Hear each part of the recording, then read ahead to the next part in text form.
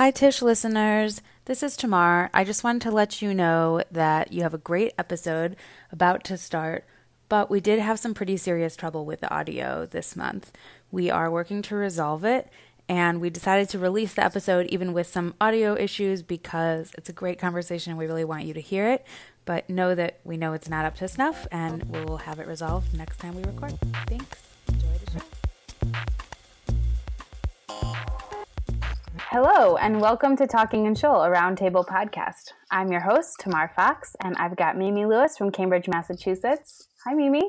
Hey, Tamar. And Zahava Stadler joining us from Northern New Jersey. Hi, Zahava. Hey. I'm so excited to speak with you, ladies. It feels like it's been a really long time because we just experienced the holidays, basically every possible holiday. So this month on the podcast, we are going to be talking about the high holiday season and kind of reflect a little bit on what makes the Chagim or those holidays successful and meaningful, or meaningful, depending on which we're going for. And then we're going to talk about the four mothers, Rachel, Rebecca, Leah, and Sarah. I don't know why I said them in that order. That was weird. Yeah, the four mothers from the book of Genesis. We are reading those stories around this time of year, and we thought this might be a good time to kind of explore our reactions to them. So I guess let's just kick it off by talking about Rosh Hashanah. Let's talk about something that we really enjoyed, or a positive experience we had during Rosh Hashanah, and something that's kind of stuck with us since then. So my husband and I alternate which set of parents we spend Rosh Hashanah with every year, and this year was an in-law year. So that means that I was in a shul where I don't really know anybody, and I was sitting on my own, and that can be kind of lonely, and made me, miss my family and the people that I would sit with in a home shul. But I had this sort of funny experience that at the end of the second day, at the end of the second morning, I guess the second service, a woman who had been sitting near me came up and introduced herself and said, "Are you married to the chazan? Like, was my husband the cantor?" And I was like, "No." She's like, "Oh, you just know all the tunes."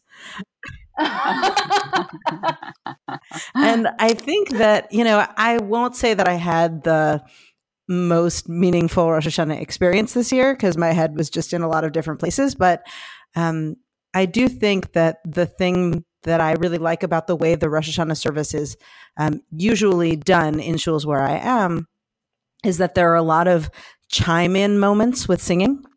Even if it's just in between two lines of liturgy, there's a moment where the crowd together can just sing a couple of ahs in a particular tune that everybody is sort of familiar with. And it feels like you're a more active respondent than you are in a lot of synagogue services. And I think the music isn't just a nice touch on Rosh Hashanah. It feels like a real avenue for participation. So that's something I appreciated this year. That sounds good. Also, I love the idea that only the cantor's wife would know all the tunes. Like, the poor cantor's wife is like, has to be forced to listen to Rosh Hashanah tunes like all year long. It's probably true. But I do feel like, for whatever it's worth, that I am pulling my weight in the women's section. Yeah, clearly. Mimi, what about you? How was your Rosh Hashanah? I got really into Rosh Hashanah foods this year. So every year my mom makes a round stuffed challah. So you make a snake of dough and then roll it flat and fill it with lots of chopped nuts and brown sugar and cinnamon. And this was the first year I had made it on my own, and feel like I got a good workout punching that dough down. I made several loaves and just loved it and got rave reviews. So obviously positive feedback was welcomed. So I was really excited about my round challah. And this year I was excited about this tradition of serving a whole fish on Rosh Hashanah. to symbolize, I'm not quite sure what the connection is, but there's a line in Deuteronomy, may we be the head and not the tail. Like, I sort of took it to mean, may we like get out ahead this year and not fall behind. Anyway, so my husband and I cooked up, I think 3 whole red snappers, and it was so delicious. I even tried eating the head of the fish, which is pretty gross. Though honestly, I mean, there are some people who have the whole tradition of having a whole sheep's head on the table, right. and that is a whole other level of I don't want to go there. So power to those people. I would definitely rather eat a fish head than even see a sheep's head on my table. Oh my gosh. Just like feeling like the sheep is watching you while you eat. Like, ooh, that doesn't make me feel like I'm coming out ahead at all. My brother-in-law, who brought the traditional foods to our family, like I didn't grow up with really any of these like symbolic foods other than apple and honey. And my brother-in-law abides by the modern version of bringing Swedish fish. Love it. We eat those heads. Oh my gosh. That's awesome. That's a brilliant substitution. I, a couple of years ago, like went really deep on those symbolic foods, and I liked it, but this year it just like we just didn't. But I like it, although I have never eaten the whole head. I mean, that is so brave. It's really fishy in there. What other things did you cook on the year that you did the deep dive? We did, oh man, I'm not going to remember all of the Hebrew puns, but there's one for carrots, there's one for beets, there's one for like fish, and then for fish heads. So we had like a whole fish, and then we like served fish separately that wasn't a whole fish at the meal. And I'm trying to remember, and pomegranates. I feel like that's it. Yeah. But that's a lot. Like, that's a lot of foods to cook. And like serve, prettily at a fancy table. So, but it's cool. I like the idea of it. So you didn't do that this year though. So what was big with you this year for Rosh Hashanah Tamar? So this year, I've probably talked about this before. I'm a really big proponent of like bringing a book with you to shul on the high holidays, so that you have something to read when you kind of lose focus, or perhaps during, like the Israel Bond speech or whatever. And I was reading this incredible book that turned out to be really, really appropriate for the high holidays. It's called Anatomy of Injustice. And I'll put a link in the show notes. And it is about a man who was almost certainly falsely accused of murder and put on death row in Mississippi. And actually, it might be in Alabama, I'm not sure. But the murder was in 1984. The book was published in 2012. And it's just kind of follows the case and all of the ups and downs of it. And what was really why it felt so right for the moment was that like it was literally a book about life and death and about mercy and justice, and about like the big concepts of them, and then like how they might go awry in execution. I mean, in the execution of justice, and also like in a literal execution. And it just felt really appropriate to be reading it, which was weird because it wasn't like I chose it with that. I kind of felt bad about the fact that I was reading like a true crime book, but then it turned out to really like hit on a lot of the themes that I was thinking about in a way that really did like deepen my like spiritual experience, and made me feel like I was thinking about what it means to like be, written in the book of life in a different way. So it was like super, super compelling. And it was great because I also really liked that I was reading it on Rosh Hashanah. And so like, I didn't know how the story ended.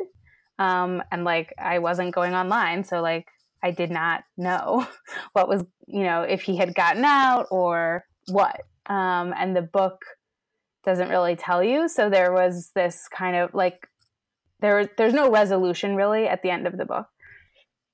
And that felt also like really on point, because it was this thing of like, all of these big issues have been brought up.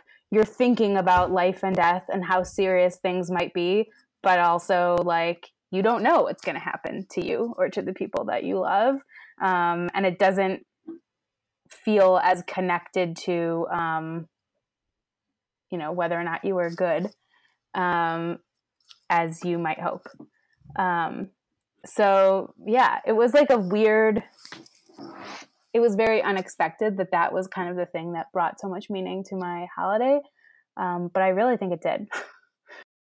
Tamar, what that makes me think of actually is there's a line in the Unetaneh Tokef prayer, which is one of the sort of central prayers of both the Rosh Hashanah and Yom Kippur liturgy. They're talking about who will have this fate and who will have that fate. And one of the lines is mi bekitzo umi lo bekitzo. So who will die at their appointed end time and who will die not at their appointed end time. And to me, this always sounds like such a sort of a heretical thing to say. Like, what does it mean that in a world controlled by God that you might die not at your appointed end time? And just through the lens that you just brought out with that, with the book that you were reading, it can take on this dimension of,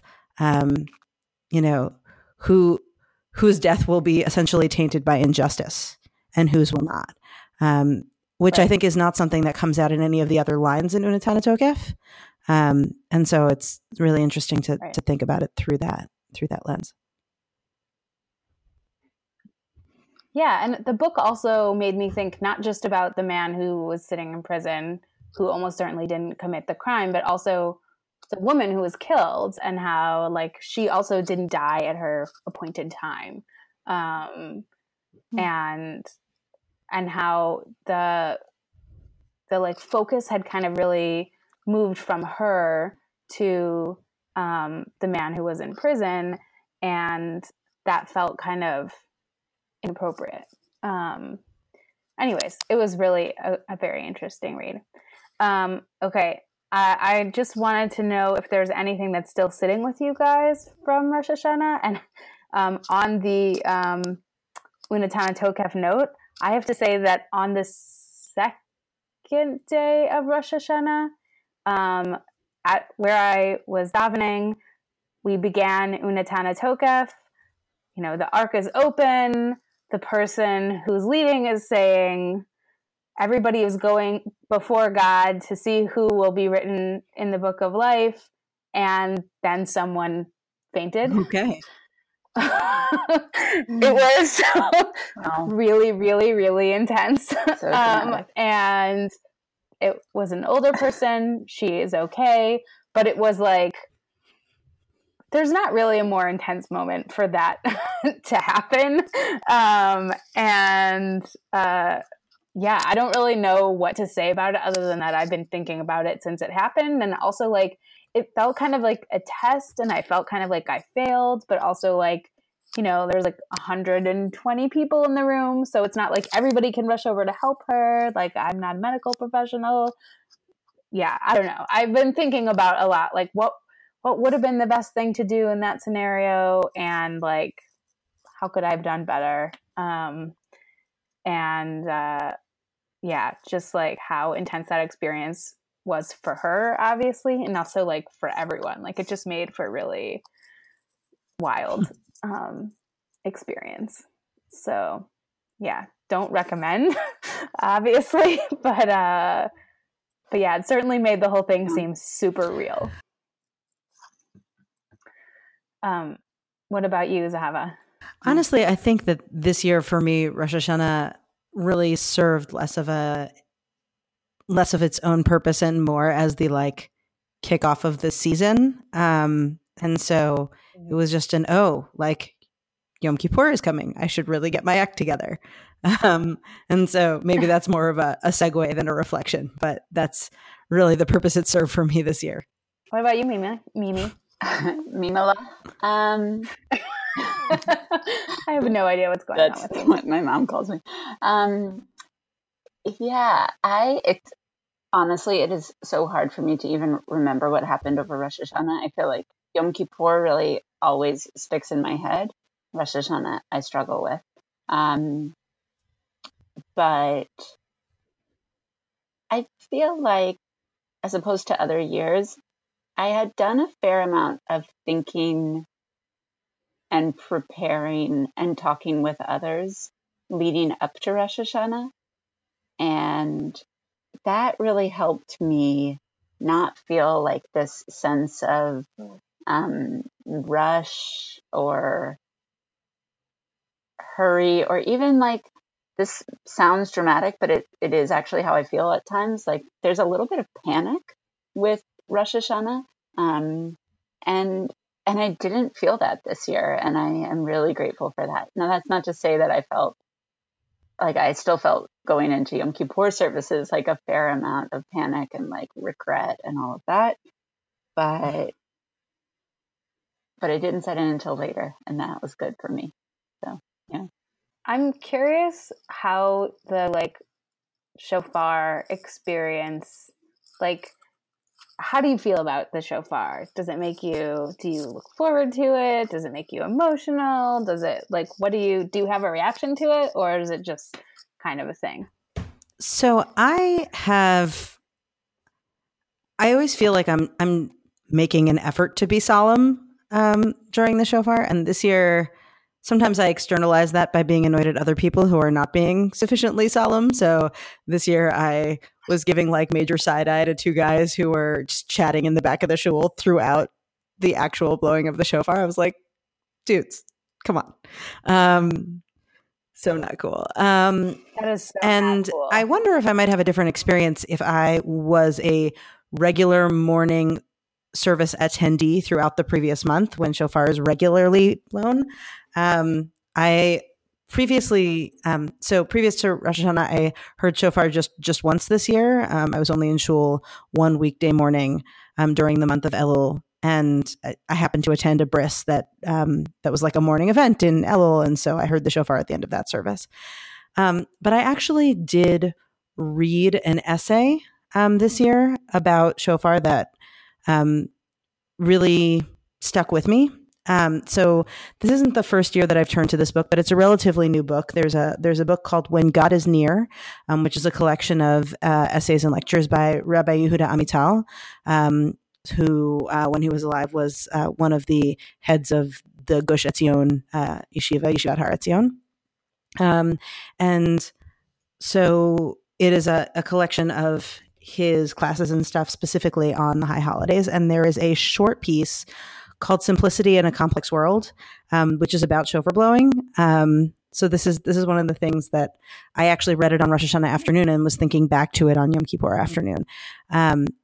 So just there was a discussion of how during Rosh Hashanah, the Musaf service, which is like the second service of the daytime, includes three components, like three main thematic components, and one of them is called shofrot, and it is a lot of like biblical references to the shofar, right? We have like a lot of psukim, a lot of verses that mention the blowing of the shofar in different ways.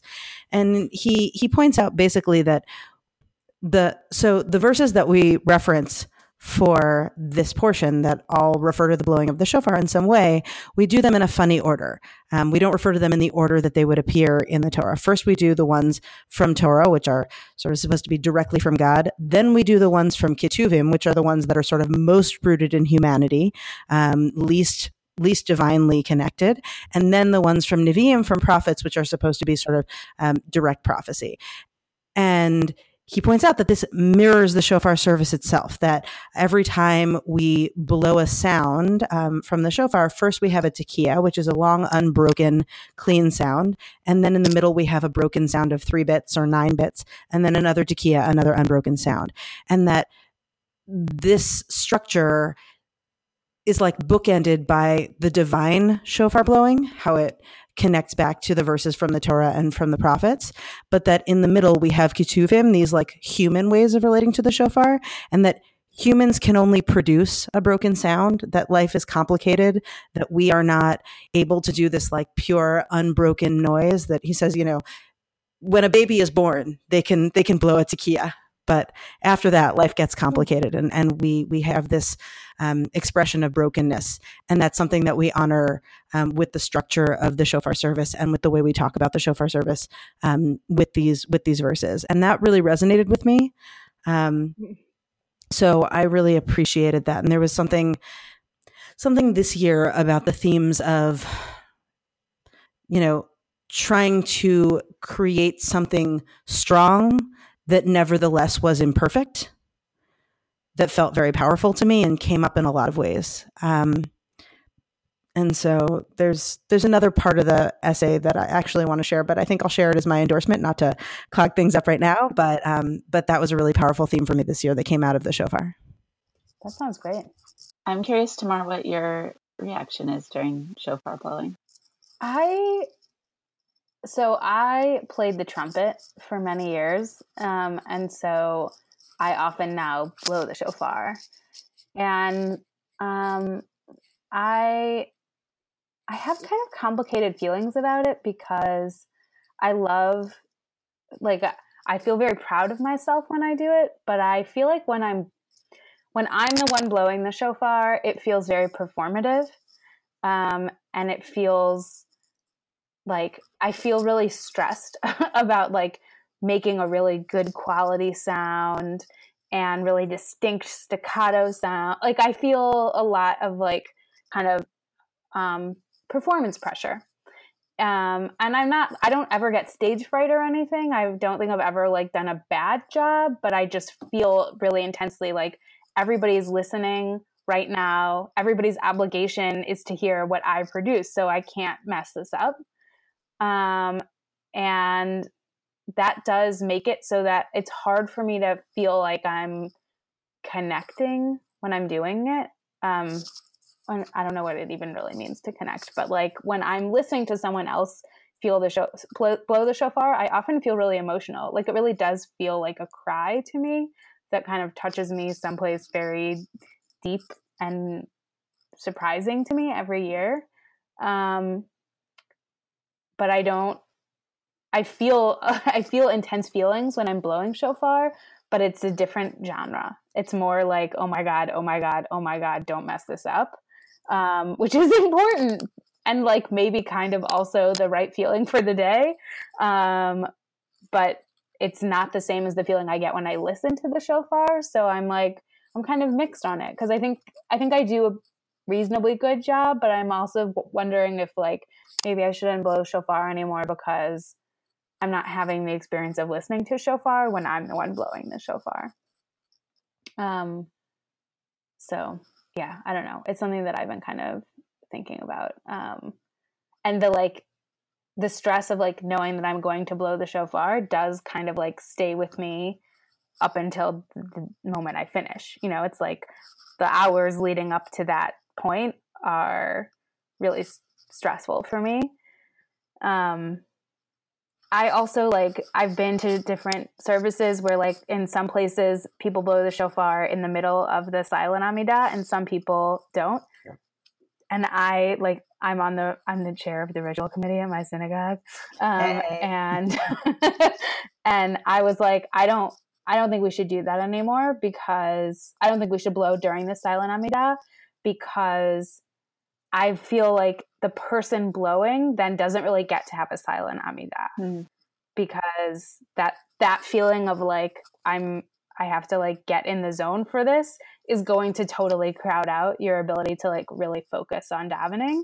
And also it feels weird to me to be like everyone's silent Amidah has to be at my pace. Like that also feels like a pressure to me that I don't love. So whatever, I have complicated feelings about it, but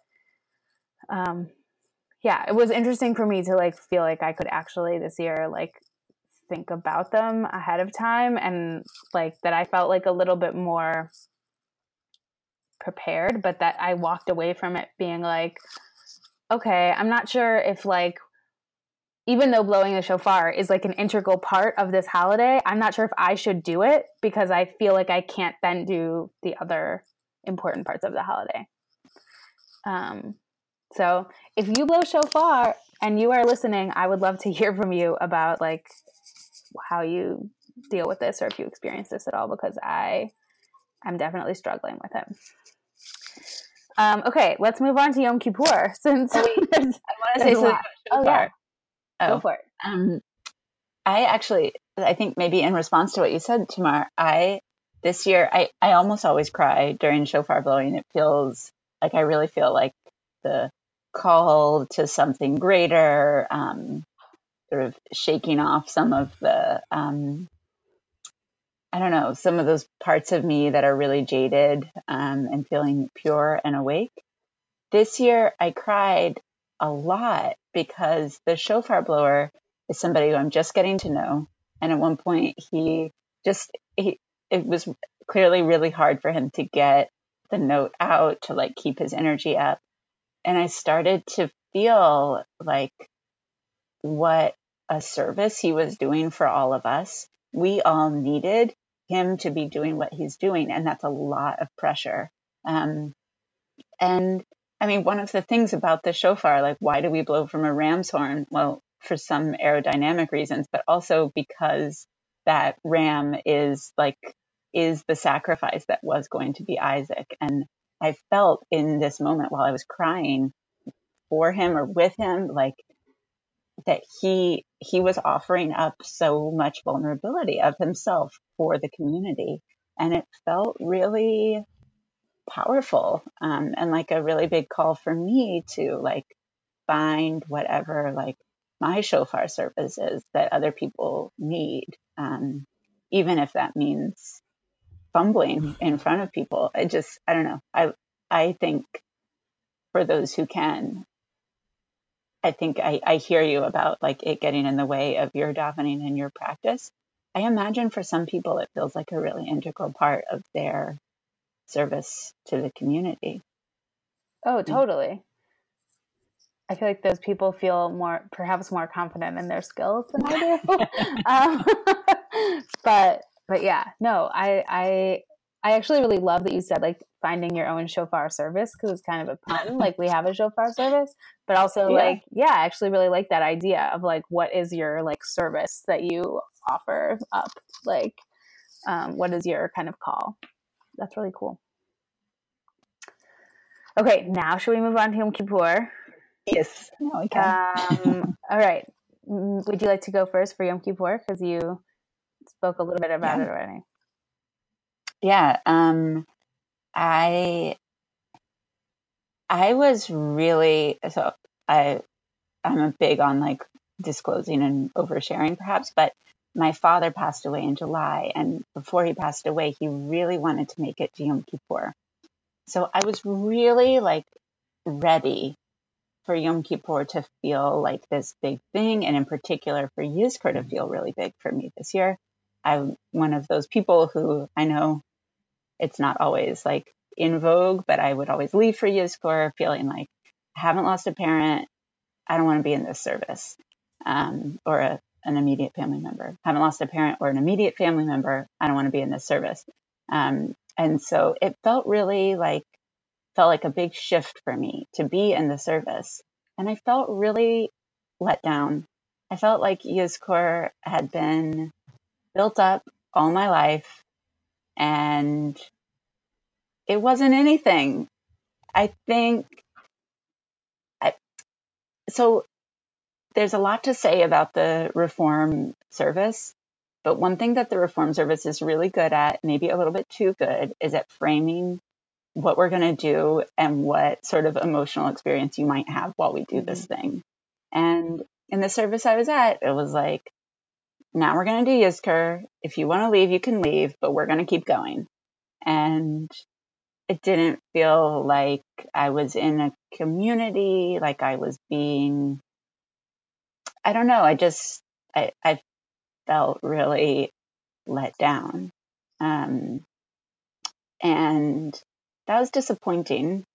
I think it did what actually turned around the service for me for Yom Kippur Day was during the Avodah service, which describes the temple service during Yom Kippur times.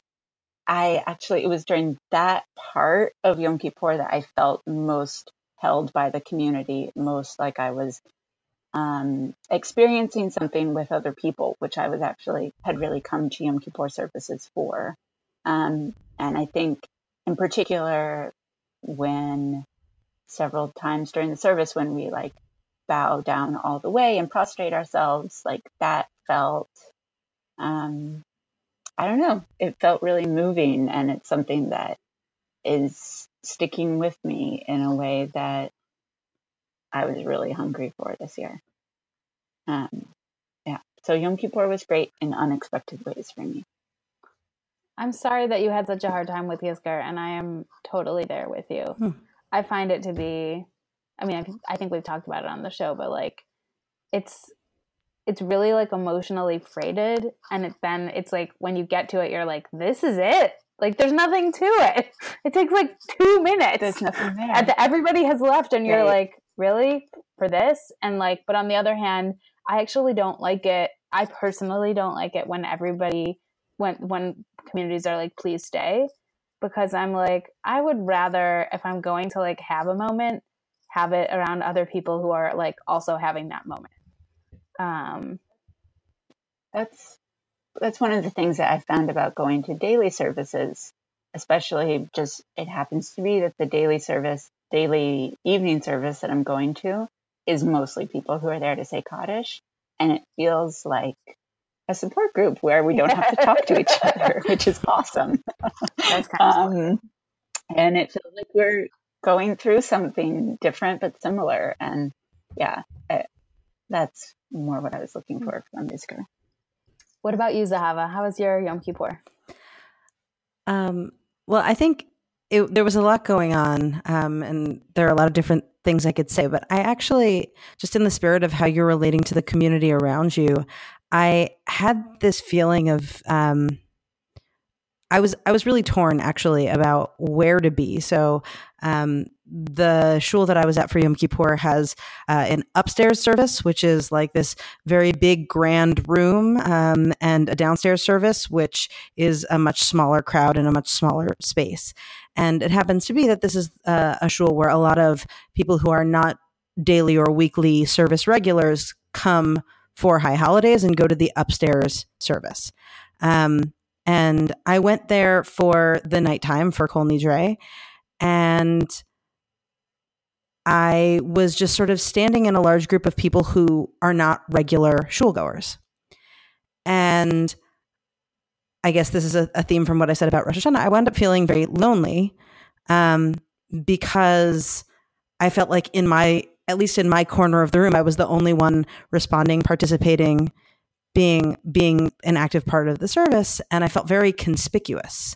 There's a line from Sefer Malachim, from the Book of Kings, where the prophet Elisha offers this woman sort of a blessing or some kind of spiritual favor because she's been welcoming and hospitable to him. And she says, like, no, like, I don't want any special favor. She says, B'toch ami anochi yoshevet. Like, I sit among my people. Like, I'm one of the regulars here.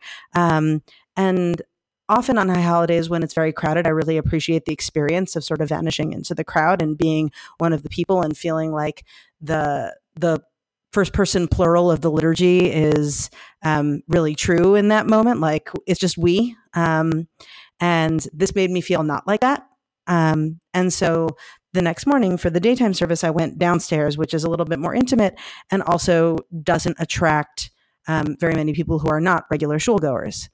And that in a way was a better experience. But then I felt sort of guilty about it, because I want Yom Kippur to be a time when people who are not regular shul goers can come and have a good experience.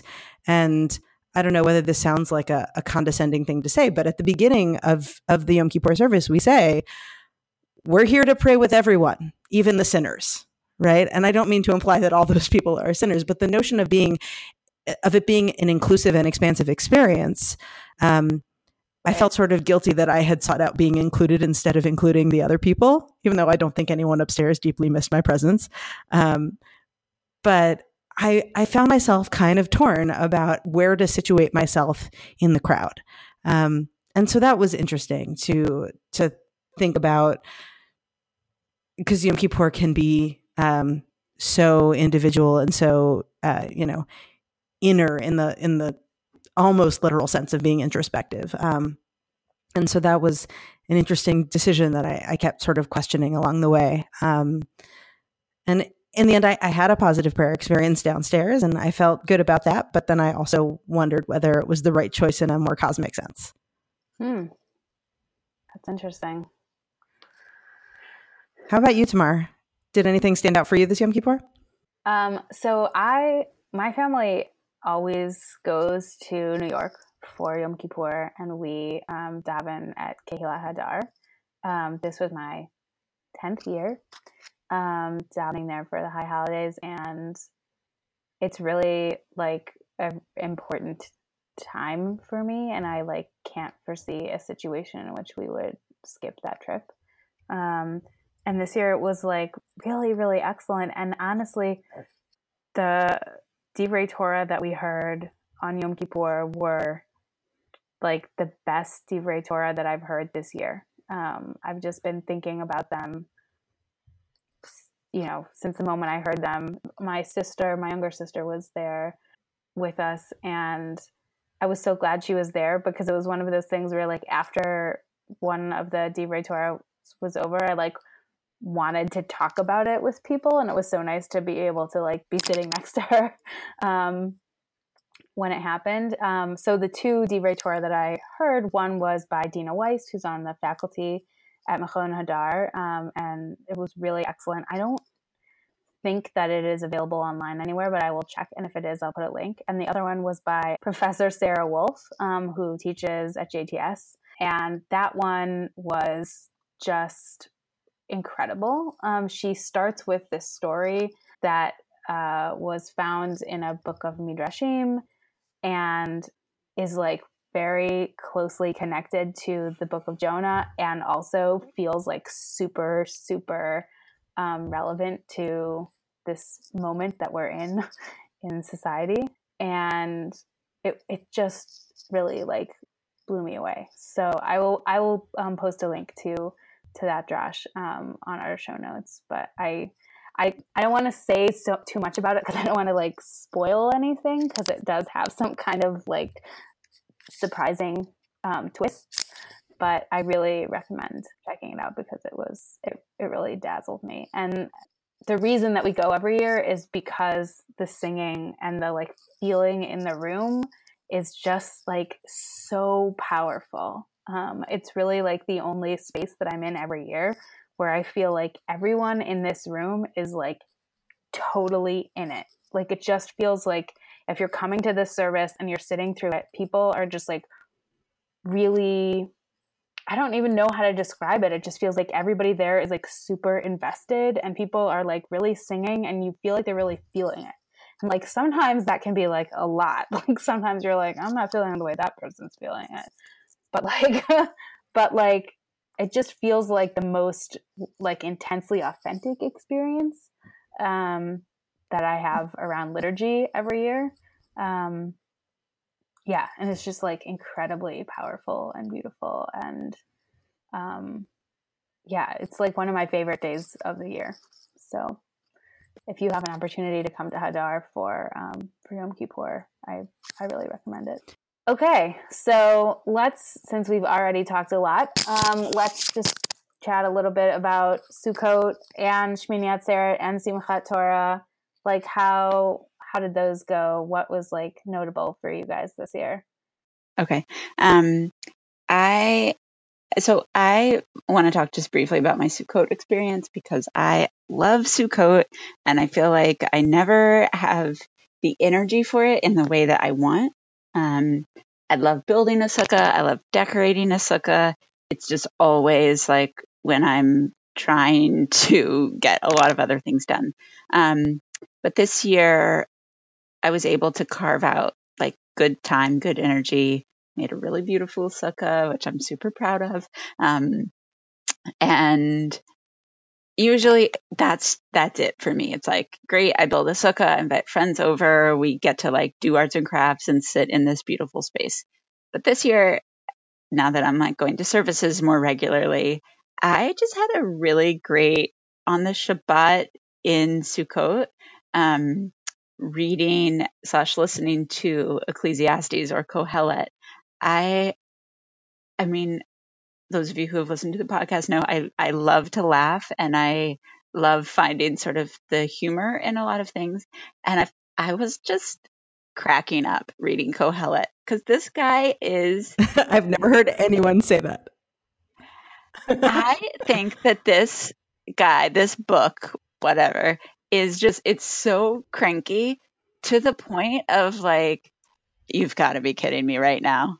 That is a very surprising reaction to Kohelet.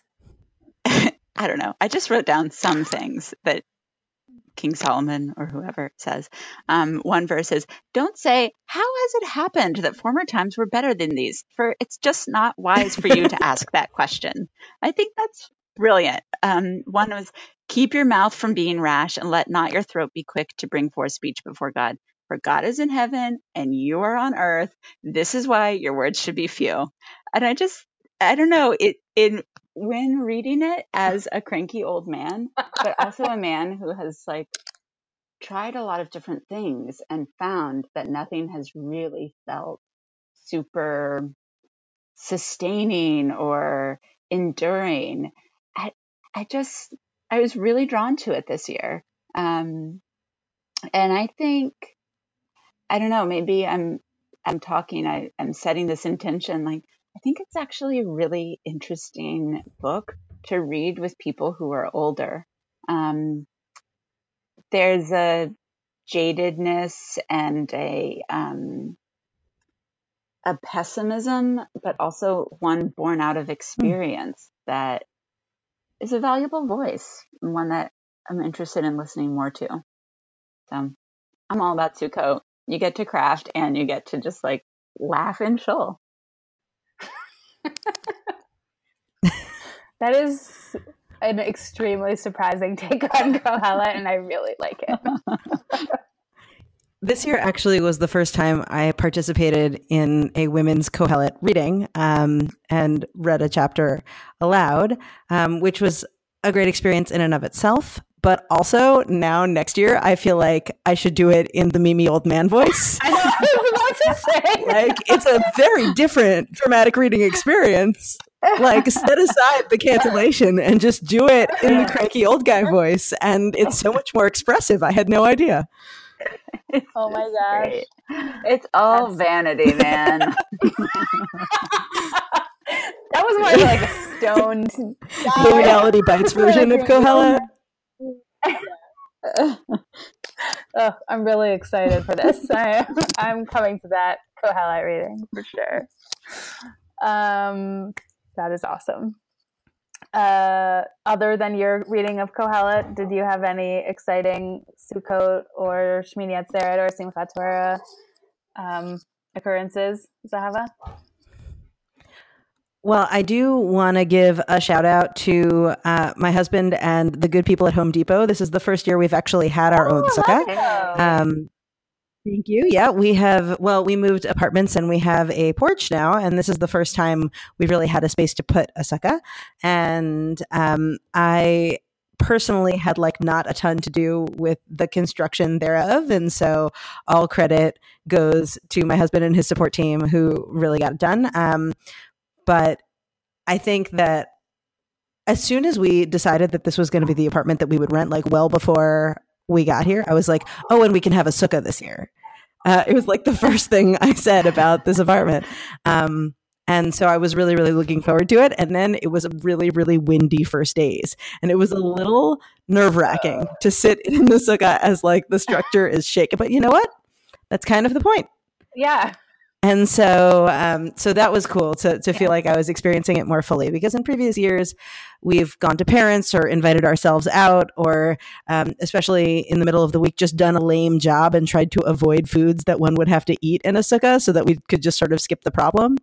And I've always felt like that's kind of a a disappointing way to do the holiday. So I was really excited to have the option this year to have our own sukkah. That's awesome.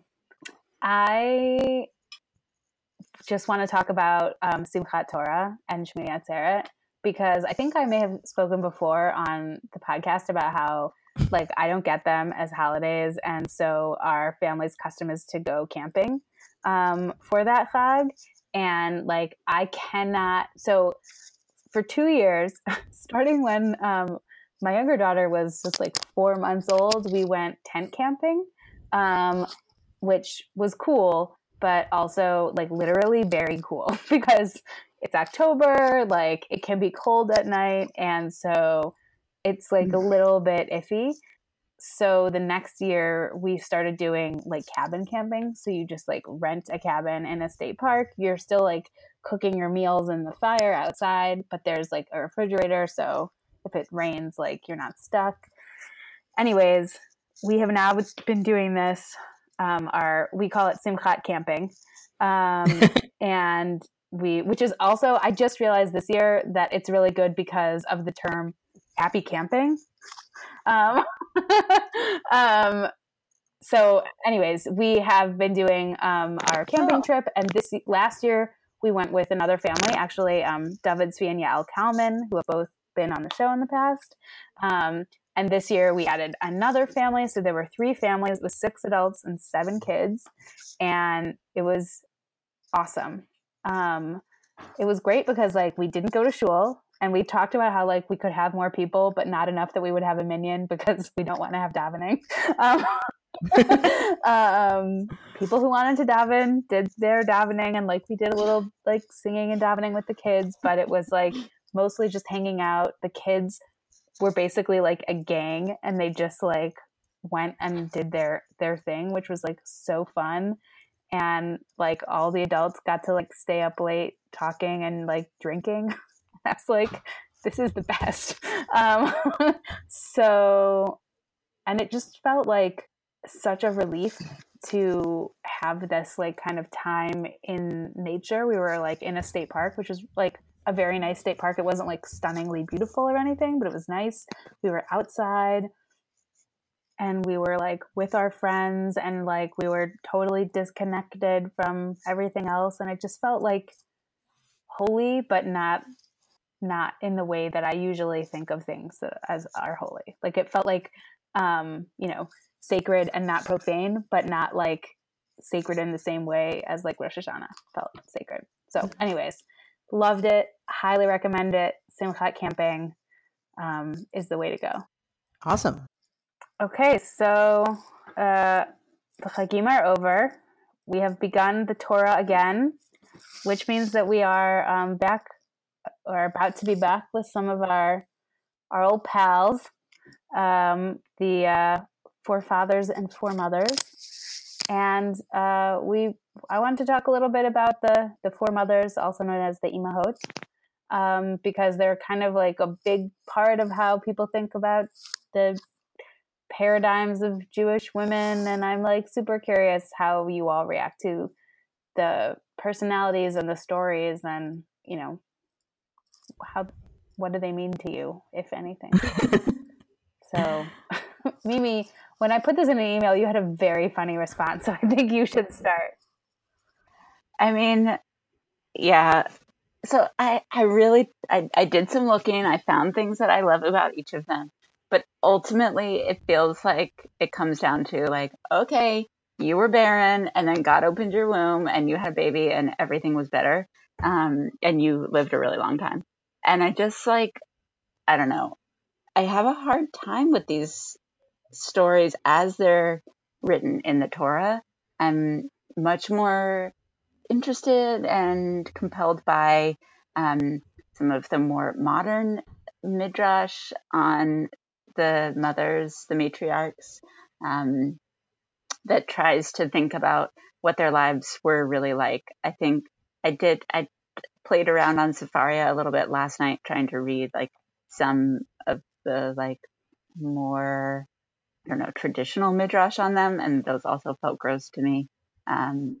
It's a lot about like, I don't know, just a lot about their bodies and like things that I didn't connect to. So I don't know. I'm happy to go through each of them with you and talk about like what is interesting to me about the Imahot. But big picture, what's interesting to me about them is that they do shape the women's story and experience in Judaism, and yet their stories are really very similar often because they have to do with fertility and lack thereof. And often just like not joyful, not, I don't know, maybe nobody's story in the Tanakh is joyful. I'm not making any sense. Somebody save me from myself. Well, it's funny because in a weird way, this is the second time we've talked about the matriarchs. Not really, but kind of, because we discussed the red tent earlier this year. I was about to say. And so for those who listen to that discussion, they may recall me being generally irritated by the red tent and its total departure from the biblical text in ways that I just had trouble with. But the character that I was most indignant about was Rebecca, and how Anita Diamond seemed to just create a new Rivka out of whole freaking cloth, when actually Rivka is the only one of the matriarchs that I personally feel connected to and have actually a lot of affection for. So I mean, I could say why that feeling is lacking with the others, but just to do the positive flip side, Rivka's pretty cool. And she has a lot of agency and proactivity. She also has what is arguably a pretty solid marriage, which I think is not true in the others. So first of all, like the marker that she's the right person to enter the story is a marker of her own personality, right? So Abraham's servant is going to find a wife for Isaac, and he sets forth this test, like, will she show kindness? And, she does this broad gesture of kindness that requires a lot of effort on her part. And the fact that that's something that comes from her, as opposed to, and Abraham took a wife and her name was Sarai, right? So there's a real sense of her as a person from the very beginning. She is asked by her male family members whether or not she wants to enter into the marriage and makes an affirmative choice. Then we have what is arguably the cutest verse in the Torah, which is she sees her future husband and falls off her camel. And like, that's the beginning of a marriage that's described as like a couple that loves each other, which is not something you see a ton of in the Torah. She's also the only one of the Imahot that is in no way replaceable, right? When she encounters her infertility, she doesn't get, her husband doesn't marry some maid to have children in her stead. And so they just wind up dealing with it as a couple, and, both of them praying. And then she also is described in the text as being her own prophet, right? She's having a strange pregnancy and she goes to seek out God. And then like Rashi demotes her and says that she actually went to someone else, right, to hear their prophecy. But no, like the text says, like God spoke to her, and she has this prophecy experience. And then as the story goes on, there's this really interesting situation that occurs with her two sons, where she deceives her husband potentially into blessing one of the sons over the other, which is a really interesting story, but there's a lot to explore there, and there's a lot to explore about Rivka and Rivka's choices and motivations. It's actually, as a side endorsement, shout out to the book Wrestling Jacob by Rabbi Shmuel Klitzner, which does a really good job with this particular incident and really reveals interesting things about how it arises from Rivka's choices and also from her marriage to Yitzhak. But all of that said, I'm just saying she's like a real person in the Torah, and I think is the only one of the matriarchs that doesn't feel defined by her fertility, even though she experiences infertility. And so I'm all about Rivka. Like, I think that she's the matriarch for me. So that's why I got so indignant when the red tent just like turned her into someone else entirely, much more so than with the other characters.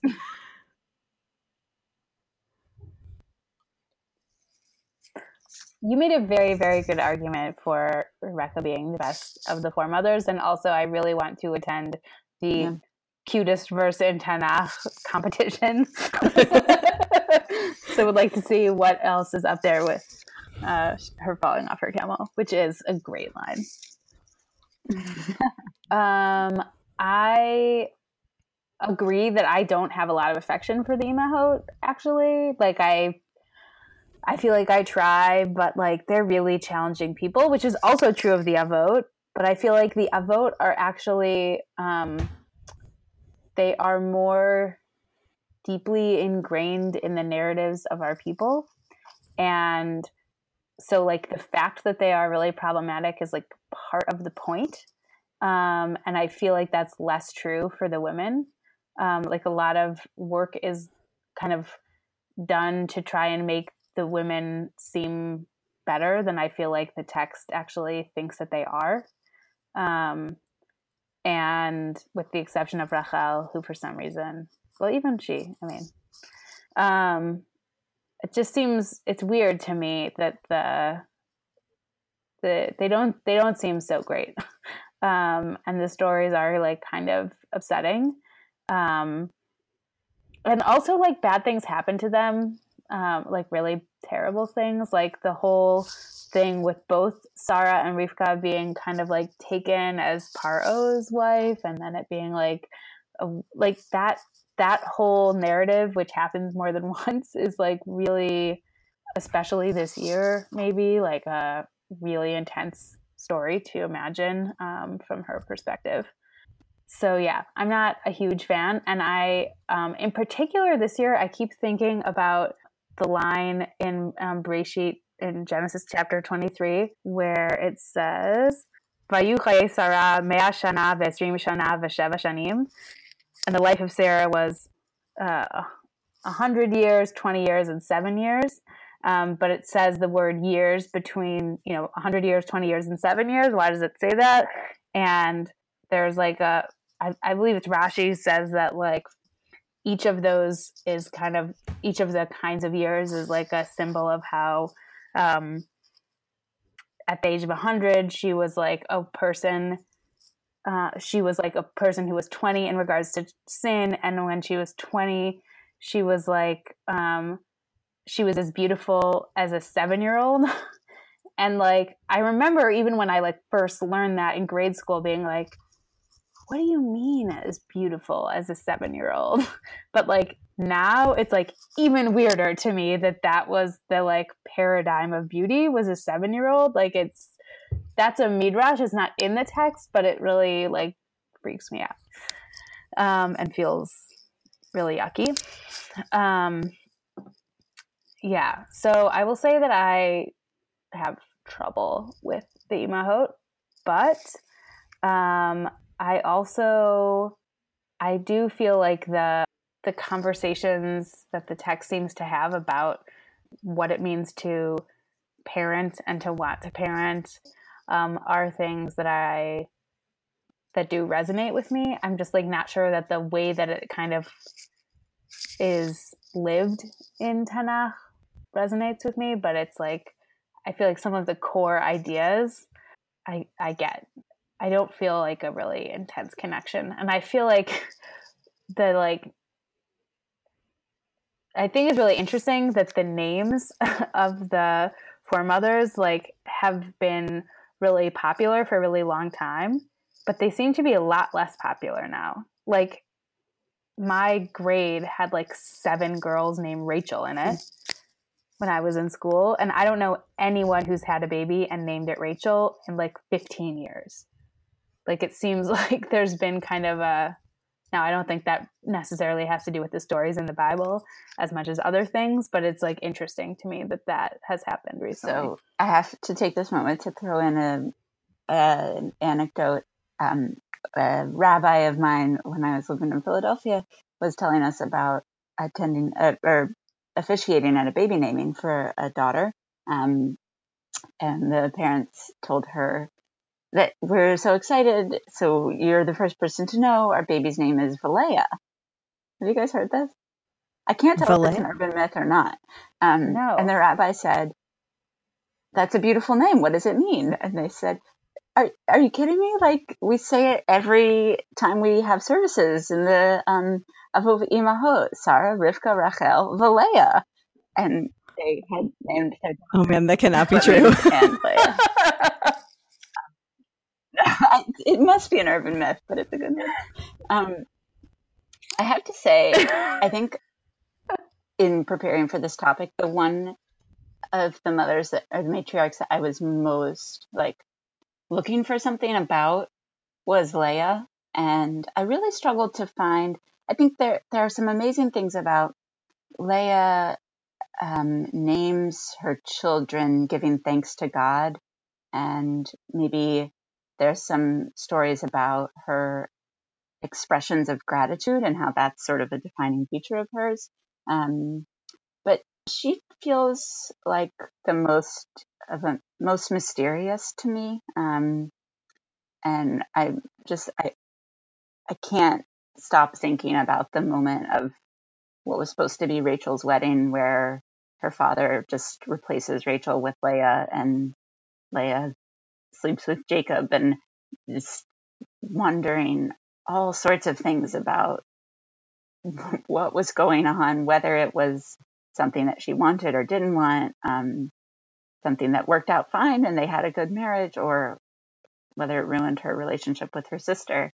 I mean, there's a lot in just that one that one moment in Tanakh that I have a lot of questions about, and I'm curious thinking about what sort of person that is.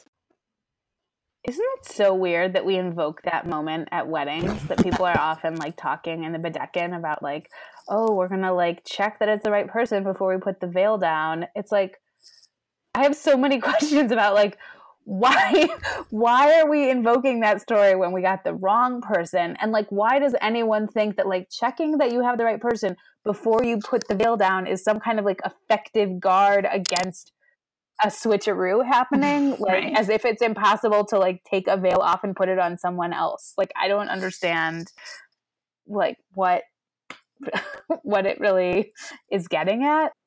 Just to put in another plug for Rivka, one of the other explanations for that custom is that just after Rivka falls off her camel and just before she sees Yitzchak for the first time, she veils herself. And that's how they encounter each other for the first time. So that is perhaps a less creepy explanation for where that custom comes from. You know, one of the liturgical references to the matriarchs that I've always found interesting is that a lot of people have the custom to bless their children on Friday night. And the core blessing, the original blessing, doesn't mention the matriarchs. It says, in a callback to when Yaakov blessed his two grandsons, Ephraim and Menashe, he says, and I'm just looking at the text here, he says, B'cha yivarech Yisrael lemor, so Israel in the future will bless according to you, Yisimcha Elokim ki Ephraim uchi Menashe, that God should make you or situate you like Ephraim and Menashe. So that's the original blessing. So this was adapted generally for a blessing for children and is traditionally given by a lot of people on Friday nights to their children. But I was doing a little bit of research on this afternoon. It seems like sometime in the 17th century, there cropped up a desire to have a girl-specific version of the blessing. And the text that became popular was, instead of saying that God should make you like Ephraim and Menashe, that it's Yisimech Elokim Kisara Rivka Rachel V'Leah, that God should place you like each of the four matriarchs. So I wonder how you guys feel about this adaptation, because my instinct has always been to resent it. Because the original verse doesn't say anything about boys. It says all of Israel will bless each other with reference to Ephraim and Menashe. And the notion that we need a girl-specific blessing just seems to come from a place that everything is gendered and that you couldn't possibly use boys as a referent for girls. Like, you have to have a girl thing. You have to have a girl-specific version, like that people in general should mean boys, and that you have to have a girl way of doing things. And then, well, once you need a girl way of doing things, okay, well, who are the women that we have? Oh, well, the matriarchs. We should just always slot in the matriarchs. We always go back to the matriarchs as our models for girls. And that's even though Ephraim and Menashe are not in Right. any way parallel characters to the matriarchs. It's not like the standard version of the blessing, makes reference to Abraham, Isaac, and Jacob, who would be the parallel characters. It just seems like, oh, we don't have a lot of women, so we go to the matriarchs. So that always feels a little bit fake to me. And this isn't a custom that I grew up with on Friday night. I didn't get this blessing on Friday night from my parents, but I would have no problem using the original text, Ephraim and Menashe blessing, for a daughter. But I wonder if maybe I'm just being a little contrarian about this. I'm sure there are a lot of people who feel very positive and beautiful about having a specific daughter blessing and about the notion of the matriarchs as models for their daughters. And so maybe I'm a little bit alone in this, but I'm wondering what you guys think. Is this a custom that either of you grew up with as a kid, or Tamar, is this something that you do now with your daughters? I mean, I did grow up with it, and I share your resentment for it. I don't get it. It seems weird to me. It also is weird to me that when we bless our daughters on Friday night, we give them the priestly blessing, but it's in masculine. It's gendered as masculine, and that also annoys me. And I have a friend who has mentioned that they have feminized it for their daughters, which I think is nice. But I never think about it until I'm about to put my hands on my daughter's head, and then I'm the pressure is too high. I can't do it on the spot. I want to proof it with someone before I change a blessing, and then it's too late. So, but I actually would like to do that sometime, because it's weird to me, because I totally agree that Sarah, Rebecca, Rachel, and Leah are not at all congruent with Ephraim and Menashe, and also because it's it does feel oh, we have to do girls for girls and boys for boys, but it's it's not about that, and those aren't even the girls that go with those boys. Whatever. Yeah, I'm with you. I find it to be really weird, but that's kind of something that I find universally, that just a lot of times it feels we've been oh, we have to do a girl thing, and then it's okay, let's find some girls, and not how could we it doesn't feel like it was genuinely derived from whatever the same idea was that made the original thing. Yeah, one thing that I'll say about what's significant to me about the way the blessing is worded is that the original verse is a little bit of an unusual choice of words. So it doesn't say God should make you like Ephraim and Menashe. It says Yisimcha, which means God should place you like Ephraim and Menashe, or maybe situate you like Ephraim and Menashe. And, if you had to ask yourself why Ephraim and Menashe, I mean, we don't know a lot about Ephraim and Menashe in the text. I mean, I know there's a lot of midrash material about why Ephraim and Menashe, but from what we know in the text, if you had to choose characters in the Torah that had a pretty good life, Ephraim and Menashe seem like a pretty good bet. They grew up in a royal household, especially up to this point when they're being blessed. They probably were pretty well protected, pretty prosperous, pretty happy, and we don't know a lot about drama that occurred or misfortune that attached to them. And that's not something you can say about the matriarchs. It's not like you would want to say to your daughter, God should situate you like the matriarchs. He should give you their lives. I mean, their lives are not easy, prosperous, really happy lives from what we can tell from the text. Whereas I'm totally comfortable saying to, what do you want as a parent? I would be totally comfortable saying to my child, you should have a life of safety and security and prosperity and be able to live in a happy way. So that might seem like a bit of a humble hope when you contrast that kind of goal with, spiritual fulfillment and spiritual greatness. But if there's anything you want for your kids, first and foremost, it's happiness and a good life, and that is not something that you would extract from the way the Torah talks about the lives of the matriarchs. I always heard that we say Ephraim and Menashe because they never lived in famine, really, and that that's what we want for our children, is that they should never not have enough to eat. Right. And Yeah, but it is kind of like, well, Sarah, Rebecca, Rachel, and Leah did. So is it like okay for girls but not for boys? Like it doesn't feel great. I agree. I think that maybe we should move along to endorsements. Yeah. Zahava, would you like to kick it off? Sure. So first, the endorsement that I planned, which is that you guys probably know that the New York Times has been doing a series called Overlooked No More, which is obituaries for people who were underrepresented in their usual obituaries, which were mostly white men. And there's a really interesting obituary that I found recently. So it came out back in August, but there's a cool obituary for a Jewish woman named Clara Lemlich Shavelson. So she was a labor leader in the early 20th century, and she really helped organize and mobilize people for the garment workers' strike that really catalyzed a lot of the labor movement in the first part of the 20th century.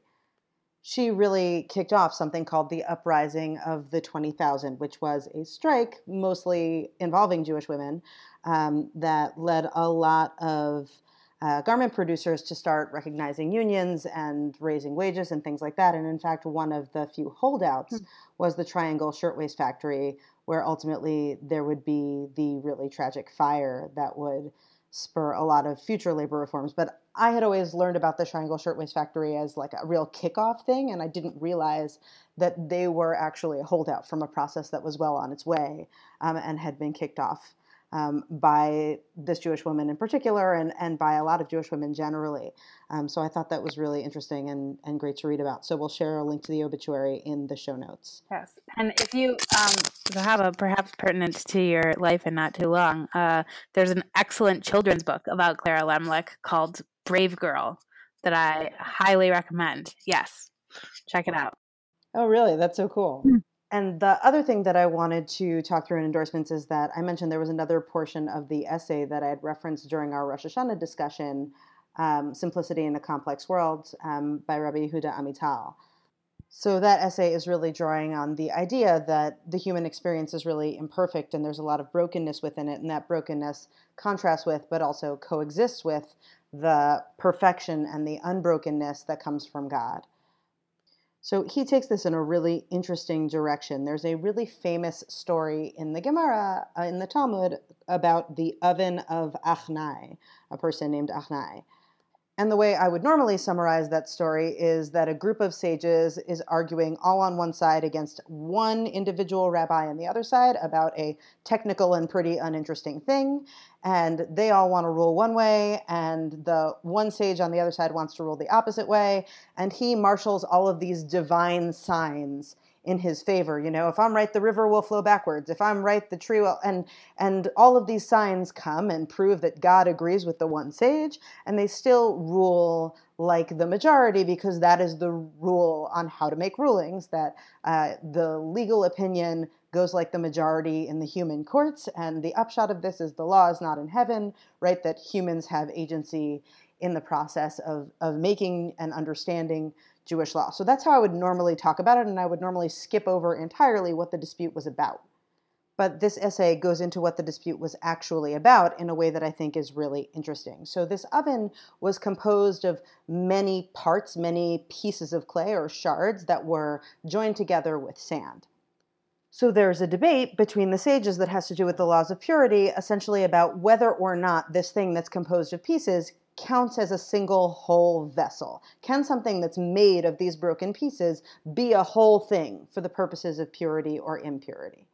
And the big group of sages say, yes, this is an entire vessel. And the lone voice on the other side says, no, this doesn't count as a whole vessel. It's a bunch of individual things. It isn't considered a vessel for the purposes of the laws of purity because this isn't a real vessel at all. So according to Rabbi Eliezer, an oven that is not one single piece basically isn't an object at all. It's not a single thing that could contract impurity according to the laws of impurity. It just doesn't count. It's not a real object in the world. So what Rav Amital says is that Rabbi Eliezer lived in an ideal world where wholeness is defined in absolute terms. A hodgepodge of stone and sand does not meet this definition. The sages, on the other hand, accept an imperfect combination of pieces stuck together with sand as a complete vessel, because they recognize that we live in a complex world that is itself imperfect and incomplete. So Rav Amital doesn't really close the loop on this, but I think he doesn't have to because he assumes his audience really knows the story. And I think if you place this in the context of the story, it becomes even more powerful. Because if you say, yeah, sure, you can call on God for proof that your opinion is right, that reality is defined by perfection, that perfection is truth. But then it becomes all the more important that that's not how we decide the case, that God's word is not the final word.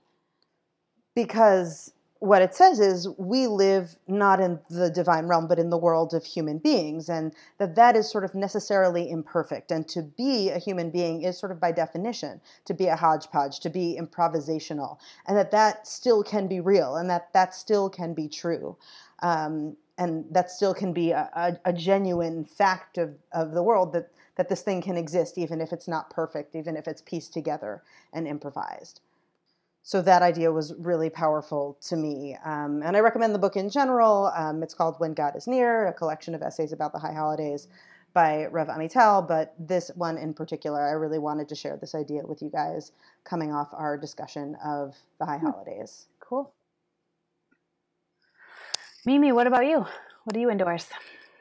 Well, I want to, in my love for Kohelet, Ecclesiastes, I refound, they're now under a new name, but I knew them as the Godcast videos. These are animated videos, I guess for children, but still perfectly enjoyable for adults, that take each Torah portion and also each book of prophets and writings and put them to sometimes a music video, sometimes just an animated video.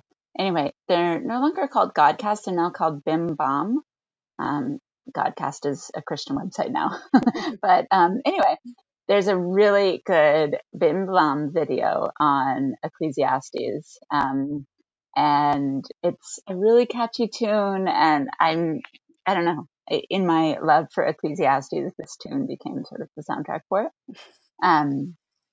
So I will include that and really encourage you to check it out. Even if like the idea of animated Kohelet doesn't speak to you, give it a try because I think it's really pretty. The other thing that I wanted to endorse, I have to thank my friend and like very dedicated Tish listener, Erin Taylor, for alerting me to a book called, well, it's an autobiography, Rachel Kaloff's story. So Rachel Kaloff was a Russian Jewish immigrant to the United States in 1894. And she and her husband were homesteaders in North Dakota. And she describes her life in Russia, but focuses mostly on what it was like to be in North Dakota on a homestead in the early 1900s, trying to live a Jewish life. She talks about Jewish practices and holidays, and also just about, scratching out a life there for herself and her kids. And I don't know, this is like a deep cut of talking in shul, but we were once talking about Jewish summer camps, and the Jewish summer camp that I imagined was actually Little House on the Prairie, but Jewish. And I'm so happy that this book, this memoir exists about living a Jewish life on the prairie. And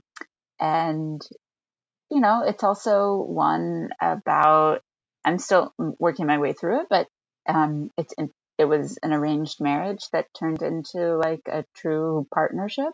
And yeah, just a really good moment in American history that I was so pleased to see also as a part of Jewish American history. So I'll include, there's no ebook for Rachel Kaloff's story, but I'll include the link to the Amazon description of it, and really like highly endorse. Very pleasant read.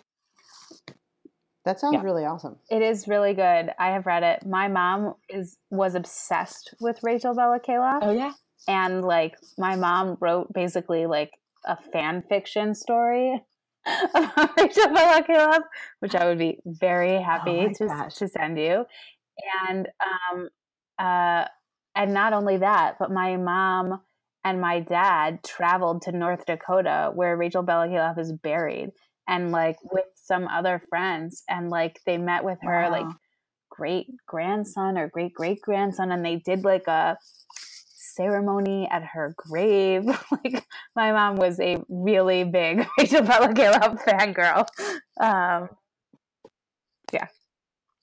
I wrote my fan fiction of Little House on the Prairie, reimagining it as Jewish. And so I could totally understand wanting to write Rachel Bella Kaloff. Oh my gosh. Yeah. I'm so sorry that totally my mom never got the opportunity to talk about it with you, because she would have been so happy. Yeah, that is a great endorsement. There's another one called something like "And Groundhog Wasn't Kosher" or something, which is a like similar like amazing Jewish woman living on the prairie situation. I would like to endorse a book that I have seen people reading around the Chagim for like many years and kind of rolled my eyes at. It's called "This is Real and You Are Completely Unprepared" by Rabbi Alan Lew. And I just kind of was like, yeah, and did not think that it would really speak to me. But a friend of mine who I really trust, David Wolkin, mentioned it as like an incredible book that really was meaningful to him like last year. And so I was like, well, maybe I'll like just check it out at the library and see if it really does anything. And like, y'all, I am a changed woman. It made a big difference. Like I like had some very serious like realizations. I don't want to call them epiphanies, but like it really changed how I thought about things in a serious way. I had conversations with people that I would not have had without this book that really, I hope, changed the trajectory of relationships in a serious way. And it's really beautifully written. He is a rabbi in Northern California, and he like he's kind of a philosopher. He's a Buddhist, so he talks a lot about like big philosophical ideas, but he also does a really good job of bringing in like lots of anecdotes and stories of people that he knows, and stories from kind of his life as a congregational rabbi, and like stories from Chassidut, and like he just does a good job of not making it feel ever like a lecture, and much more like a kind of like a thing that you learn in different ways. And I really found it to be incredibly powerful and meaningful to read. And I will say, like, get the book now so that you have it next year, and like start reading it the month before, because it really starts with Slichot and goes all the way through Simchat Torah. So like I think to best case scenario is you really start reading the book a month before Rosh Hashanah, so you're like really prepared when you begin Rosh Hashanah. I started reading it like 2 days before Rosh Hashanah. So I feel like next year I might have a different experience if I read it again, which I totally might. So yeah, check it out. That sounds great. You know, I've actually seen people reading that book and been skeptical, but I think I will actually do it this time. Yeah, it's worth it. Like I feel like you give it 2 chapters. I believe it's the chapter about Slichot that is called "This is Real and You Are Completely Unprepared." And I feel like that is the chapter where it's like, if you get through that chapter and you're like, this isn't for me, then it's not for you. But I definitely came into it with like a raised eyebrow, feeling super skeptical. And I definitely found it to be really meaningful and impactful. So yeah. Okay, well, this has been an epic show, but I really loved this conversation, and I'm excited that we had it. So thank you everybody for listening. If you have a minute, it would be great if you could leave a review for us on Apple Podcasts. We would love to hear what you would like us to talk about on future episodes, and reviews also help other people find the show. You can leave a comment on this show on our Facebook page or on our website, jpmedia.co. Just choose Talking and Chill from the list of podcasts. You can also donate to Jewish Public Media at jpmedia.co, which is a really great way to support our show and to make sure that we're able to continue to bring you new episodes, which we will do again next month. Thank you so much, Zahava. Thank you. And by the way, I feel like I was super frum this month, so thank you guys for your patience. I feel like we were all like super ourselves this month, and I really liked it. This is a great way to like start off the year. Thank you so much, Mimi. I'm never gonna listen to Kohelet the same way again. You're welcome. All right. See you next month.